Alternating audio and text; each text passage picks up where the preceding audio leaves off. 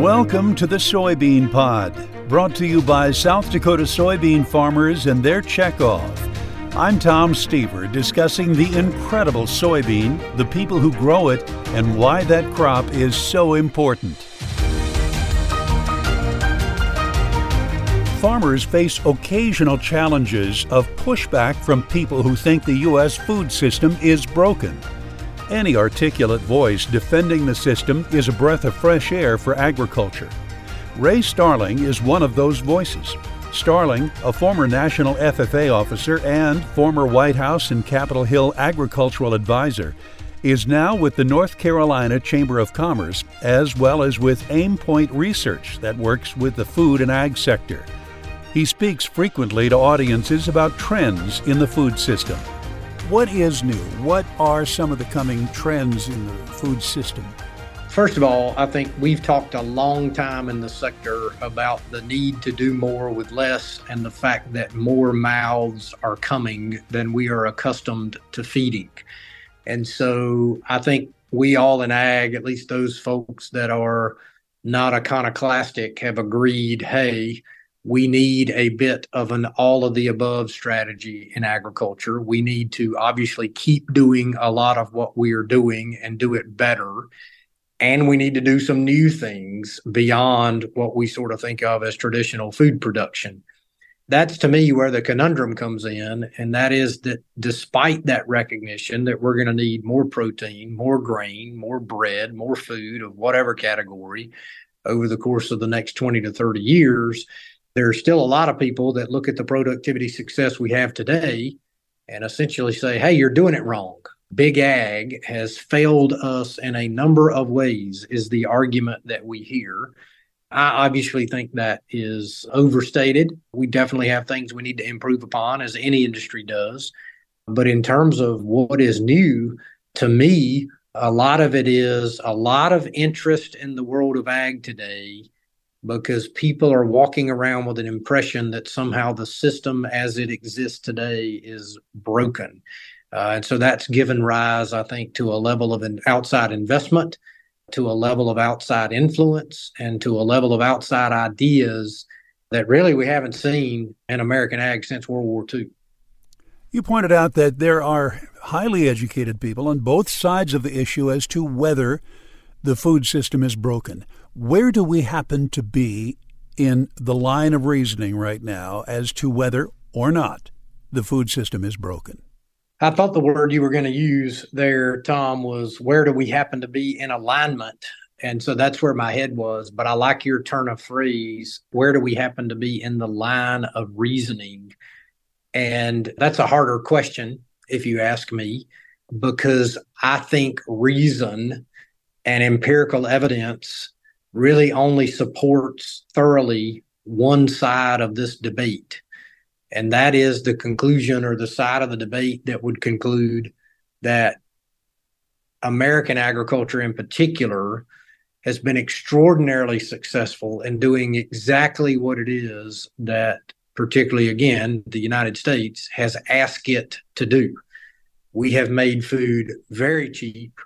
We have done that in a way that has not burned through excessive resources. In other words, when I think about our greatest victory, it is that we are producing a massive multitude or sort of, what's the right word, multiplication, if you will, of the product that we were producing at the end of World War II. And we've done that without massively increasing inputs. We've actually held them about the same over the course of the last 70 years. And so I think the line of reasoning is in the Aggies' favor that, gosh, we got some things we can do better on, but for the most part, we better not abandon this system that we've been involved in developing over the course of the last 70 years. I hope I've addressed your question. I don't mean to dodge it at all, but I do have to say and disclose, I have trouble concluding that the food system's broken. I have trouble concluding that this industry is both starving and stuffing people to death at the same time. That level of hyperbole is very much a turnoff to me, and it's hard for me to take it seriously. Let's go back to how this all began. There obviously is an argument as to whether the food system is broken. Where did that start? How did that get going? Well, I think there are two big answers to that question. One of them is I think there are concerted efforts among a minority of folks who stand to benefit in some way by attracting people to their point of view, which is that, hey, we got to drastically do something different in the food system. So I think there are actors who personally have a view that they are pushing in a number of different forums, and I'll back up in a moment and kind of go through those forums. I think that's one big bucket. I think people are actively pushing the needle and pushing forward this narrative. On the other side, I think there are a lot of cultural forces that are at work that make this narrative really easy to perpetuate.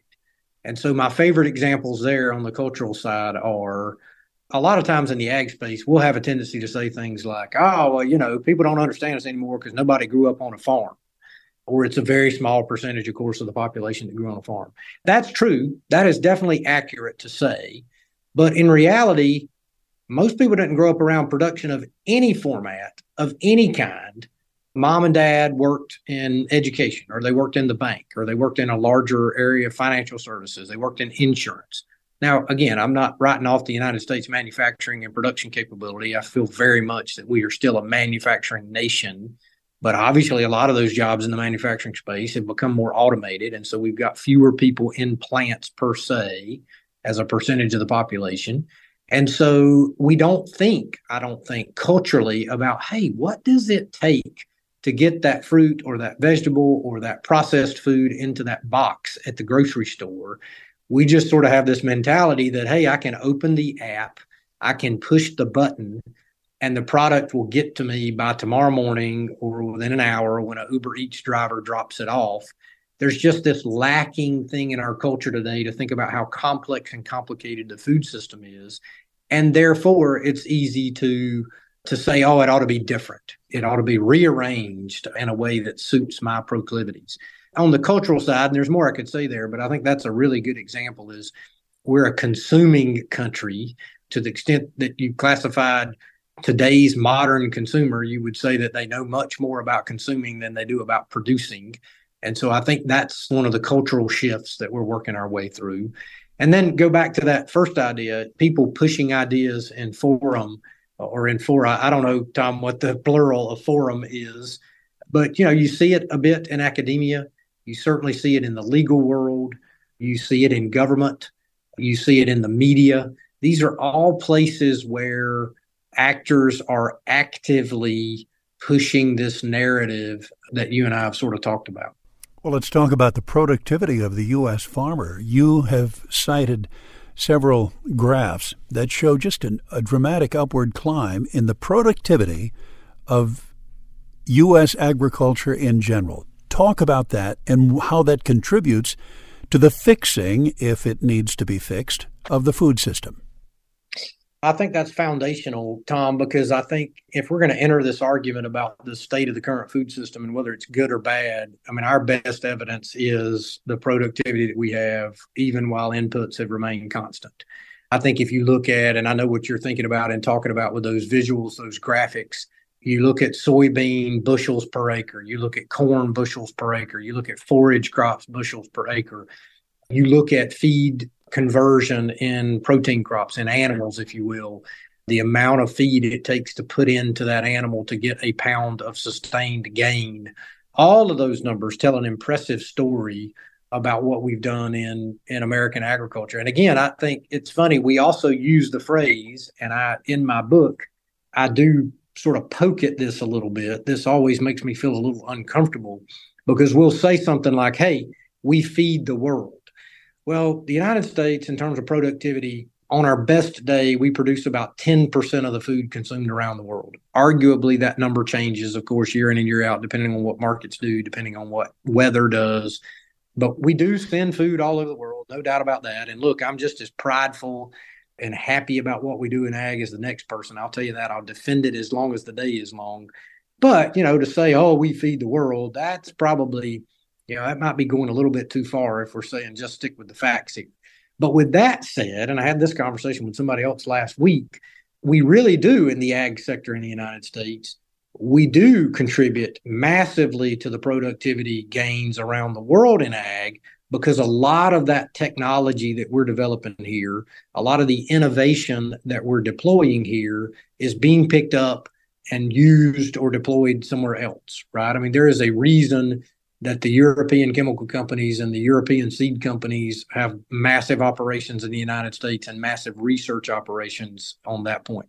There is a reason that Chinese researchers have dug up seeds in fields in the United States because they're trying to figure out how to get access to that same technology that we have.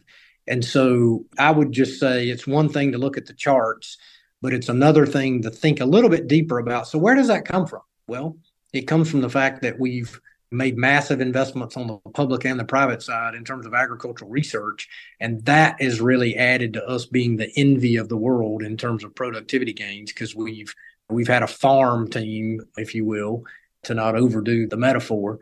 We've had a farm team way of developing the next generation of agriculture in our country. Let's take a look at the backside of this, at the amount that the American public spends on their food today. That seems to have gone down over the years. Yeah, and I would just being humble, this is, I think, is a well-worn statistic that all of us in ag are prone to cite and prone to point to. But looking around the world, and particularly looking even only in developed countries, we spend a lower percentage of our disposable income on food than any other country in the world. And that percentage typically is around the 10 to 12% mark. It will be interesting, Tom, to see during this period of COVID and high inflation, particularly high inflation in the food space. How does that change? In other words, I think we're just now beginning to get data to look at to say, okay, well, in 2022, what did the average American spend as a percentage of their disposable income on food? So that number may be a little higher for a year or two, some of this noise that we're seeing in the inflation space. But still, we're going to end up faring far better than many of our friends around the world. And so, I think that's something to be proud of. And we do cite that statistic a lot and do point to it. But there again, going kind of back to the central theme in this farmers versus foodies debate, what is there to argue with about that? I mean, how in the world could someone take the position that that is not a good thing? With that said, we've seen very thoughtful people, very educated people, very smart people say things like, oh, to cut down on food waste, food ought to cost more. Well, I get it. And that's not mean-spirited to say, I don't think. I'm not trying to impugn someone that would make that argument. But I don't know how you make food cost more without impacting all of those people that are actually at the margins of society and already have trouble paying for food in a country where we pay less of our disposable income than any other country in the world. So to take that statistic, we are the market leader in terms of price. Our domestic food price is low as anyone's. With that said, we've still got 41 million people in this country on food stamps. We've literally got, a sixth of the population that has to have some sort of government aid to put food on the table. So anything that would make food more expensive, any idea that would do that, much less intentionally do that, seems to me like really bad public policy and would be the exact opposite of what we've tried to do in the sector for the last 70 or 80 years. So what do we do about it? Well, I'm glad you asked. It's funny, when I was working on the book, I got about 3/4 through and I was like, oh, wait, at the end of the day, they're going to ask me to make some recommendations here. Like it's not enough to just identify this problem. We've got to talk about, what do we do? How do we fix it? Great question.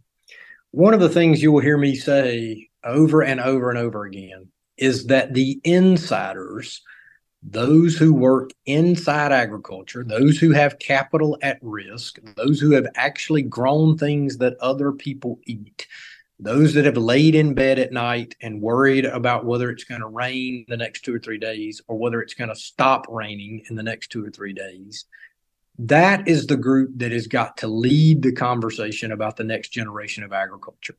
It cannot be led by our critics who actually haven't been involved in food production. And what's interesting about this, Tom, is that happens. I mean, that's almost an American thing to do, right? Like some of the people that are the fiercest critics of our energy sector have never worked in the energy sector. They've never transmitted a kilowatt of power. They've never generated a kilowatt of power. They've certainly used a lot of kilowatts of power. And I see that parallelism here in agriculture. A lot of our critics want to tell us how to do it, and they actually don't really know how to feed people. And so I say all that in a long-winded way to say the insiders have got to step up and lead this conversation. That's one answer. Well, you're probably saying, well, that's pretty vague, Ray. Of course, ag's got to be leaders. How do we do that? Well, I think a part of that is looking back in these different places where outsiders are beginning to dominate the policy discussion. And we've got to address that. We got to put ourselves in that spot as opposed to letting them have that mantle. So when we look at the media today and we look at what's happening to the front page of our newspapers, and if anybody is listening under 30 years old, we can explain later what a newspaper is. But the idea that a publication would merely sell out its front page, whether that front page is in print or whether it's on a website, to a nonprofit or some sort of organization that is pushing a narrative that's negative about agriculture. I mean, if all you've got to do is go buy that space, and in the world we're living in today, that's absolutely what we're seeing in the media world. We got to play ball. We got to do some of that. We got to push back. When you look at the political category, fewer and fewer of our folks are actually serving in office, right? I mean, it really goes hand in hand with the fact that there are fewer and fewer folks involved in production agriculture. It makes sense then that we would have fewer and fewer folks involved in elected office because there are just fewer of them. When you look at academia, when you think about what law professors are saying about agriculture, we've got to be in those rooms. We have got to be teaching those classes. We have got to be assigning the readings in the courses, if you will, not folks who are critics, or at least who are completely one-sided critics about the industry. So I think we got to be smarter about where we deploy. And then the last thing I'll say, I have a couple of ideas, but I'll truncate it here. We organize ourselves really well in agriculture vertically, meaning the soybean folks get together and really focus on the soybean problems.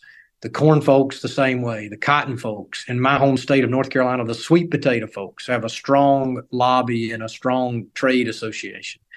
But what we don't do as well is organize horizontally across the industry. It is rare that you have a working group of a pig farmer, a soybean farmer, a cotton farmer, a sweet potato farmer, a dairy farmer, all working on cross-sectional agricultural challenges together. And so what that means is at the end of the day, when we got a biotech problem, we're smart enough to develop the biotech solution, but our regulatory system is so awful we can't deploy it. Or we've got the resources to grow the crop, but we can't get the labor to actually get it out of the field. These are not problems that belong to one policy vertical in agriculture. They belong to the entire industry. And until we figure out how to leverage our work horizontally and lean on each other and make progress together in that regard, I actually think our critics are going to continue to run circles around us. That's kind of my recommendations of things we've got to focus on doing. The book's on Amazon. You can go buy it, or you can just listen to this podcast and you'll kind of get the gist of it. But it is out there. And I enjoy being out on the road talking about it. I think you and I ran into each other at the Missouri Farm Bureau convention. I've had a chance to be in a lot of rooms since then, talking about the messages in the book. I look forward to every one of those, and it's been warmly received. So that's a lot of fun. What year were you an FFA national officer? 96, 97. So I was both elected and got to do my retiring address in Kansas City. This was prior to the convention moving to Louisville. That definitely dates me. My glory days were out in Kansas City. And most FFA students don't even remember that. Ray Starling is with the North Carolina Chamber of Commerce and Aimpoint Research. He speaks frequently on food and ag issues. The Soybean Pod is brought to you by South Dakota soybean farmers and their checkoff. Subscribe wherever you get your podcasts and at sdsoybean.org. Thank you for listening. I'm Tom Stever.